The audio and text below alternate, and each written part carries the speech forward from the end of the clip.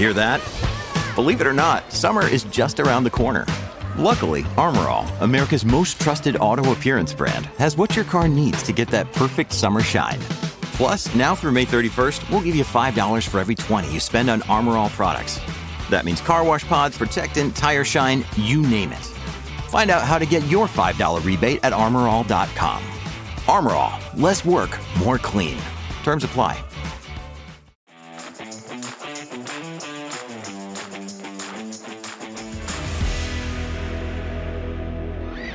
Prime Minister Justin Trudeau says teams are working to find and analyze the unidentified objects shot down over the Yukon and over Lake Huron by the American military during the weekend. John Tory's 8-year reign as Toronto's mayor came crashing down as it was revealed he had an affair with a staff member during the pandemic. What happens next? And the RCMP unveiled the Tesla Model Y as the first electric vehicle to be added to the Mounties vehicle fleet. But what happens when you add electric vehicles to rural policing? Hello, Canada. It's Monday, February 13th, and this is the True North Daily Brief. I'm Anthony Fury. And I'm Andrew Lawton.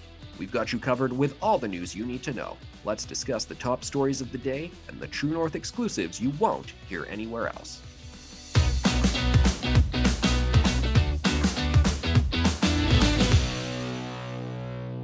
On Saturday, U.S. jets shot down an unidentified object over Yukon after it had violated Canadian airspace. Then on Sunday, on orders from President Biden, U.S. fighter jets downed another unidentified object over Lake Huron near the Canadian border. During a Saturday evening press conference, National Defense Minister Anita Anand said, quote, "At the direction of the Prime Minister, aircraft assigned to NORAD successfully took down this high-altitude airborne object at approximately 3:41 p.m. Eastern Time." On Twitter, the Prime Minister said both Canadian and U.S. aircraft had been scrambled, and it was a U.S. F-22 that, quote, successfully fired at the object.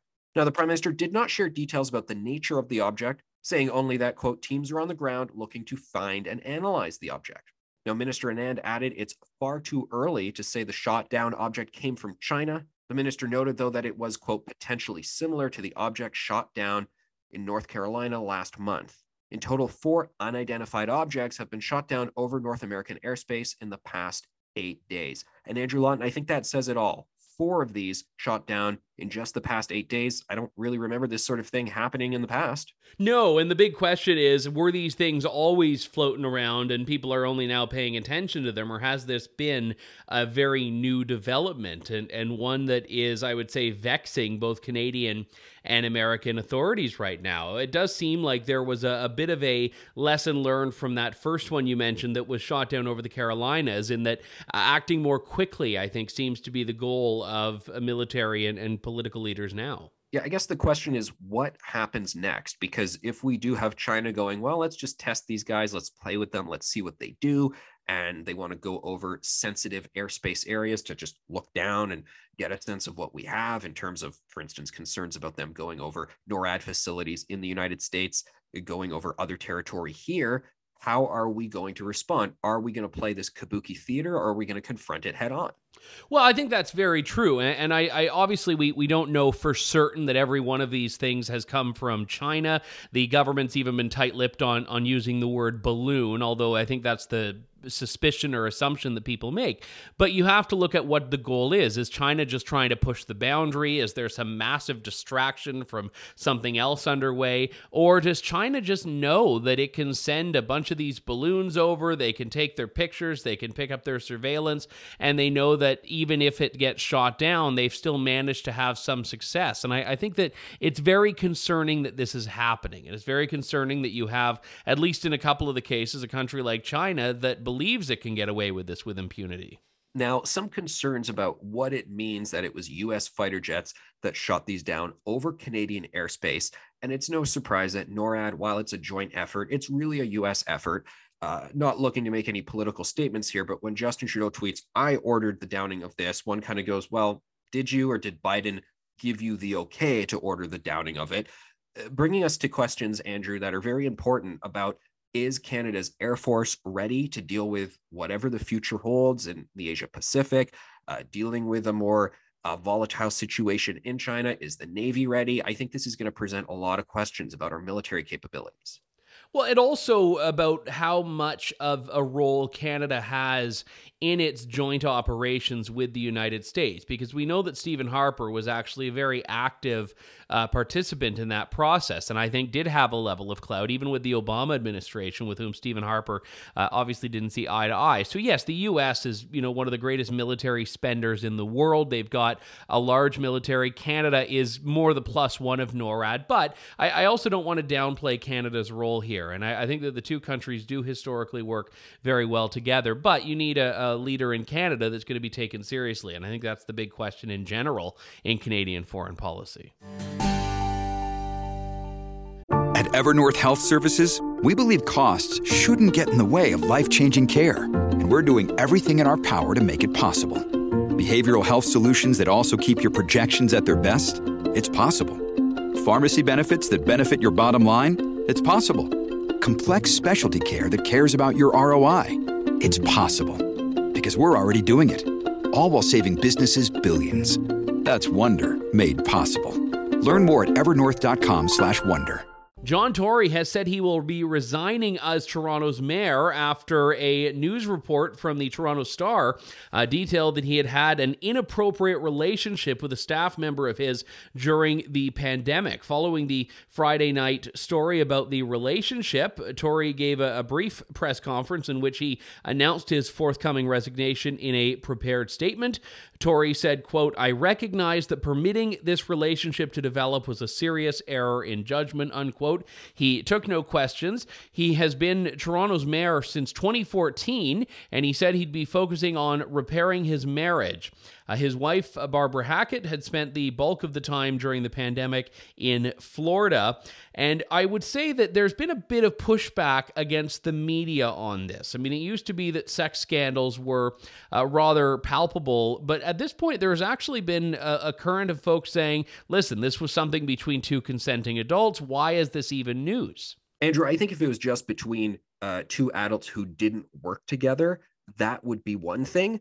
I think the fact that she was a staffer who was junior to him obviously complicates matters there. So that was the question. A lot of people asking, is there anything else going on here? And I don't know the answer to all of that. But I think some people do look at this and, to your point, go, yeah, is this really worth the resignation here? What else is happening? And reports do indicate that some people close to John Tory are saying don't actually resign, because he's announced he's resigning, but that technically wouldn't happen until a city council meeting on Wednesday. So he's actually got a couple days to retract it. I think the problem is if you come out and say I'm resigning and then say, oh no, I'm not resigning, I mean, that just turns Toronto politics into a total joke and clown show. Yeah, and I've got a lot of issues with John Tory, but in a way, I think it actually is an example of him doing the right thing here, and something that other politicians could probably try to weather and be a bit more brazen. I mean, for example, in London, Ontario, there was a sex scandal a few years ago between the mayor and the deputy mayor, and ultimately it did not go the way that this thing went, with John Tory just immediately taking responsibility and walking out of there. So I think that at a certain point, he is probably genuine when he says he wants to focus on repairing his effect on the family. But you throw that into a political context, and it doesn't sound like there's a natural successor in place that will appeal to the progressives. Now, I do think that what we're looking at is a chapter out of Greek tragedy that they call hubris. John Tory said he would only be mayor for 2 terms, and then he got arrogant. And he said, I'm going to run for the 3rd term. Nobody better oppose me. And pretty much nobody did. And all of this happens after he pushed things a bit too far.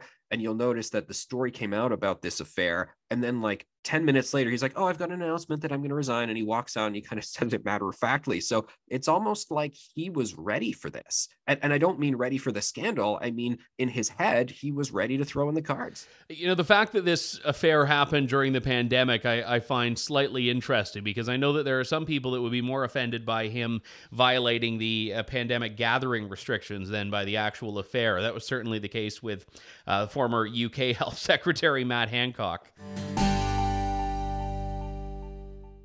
This episode is brought to you by La Quinta by Wyndham.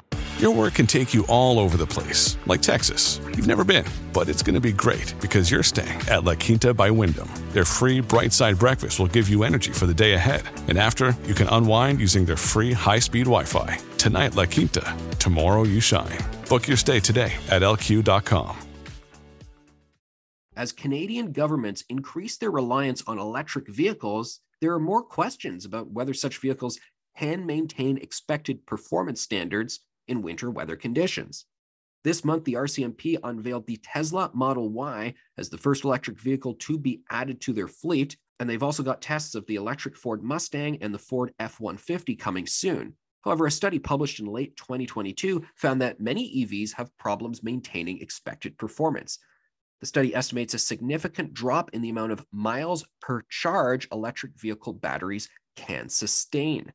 Now, the Trudeau government has committed to taking big steps to converting Canada's national vehicle fleet to EVs. Environment Minister Stephen Guilbeault announced that the government will be mandating EV sales make up 20% of all vehicle sales in Canada by 2026, and that has to come to all vehicle sales, 100% by 2035.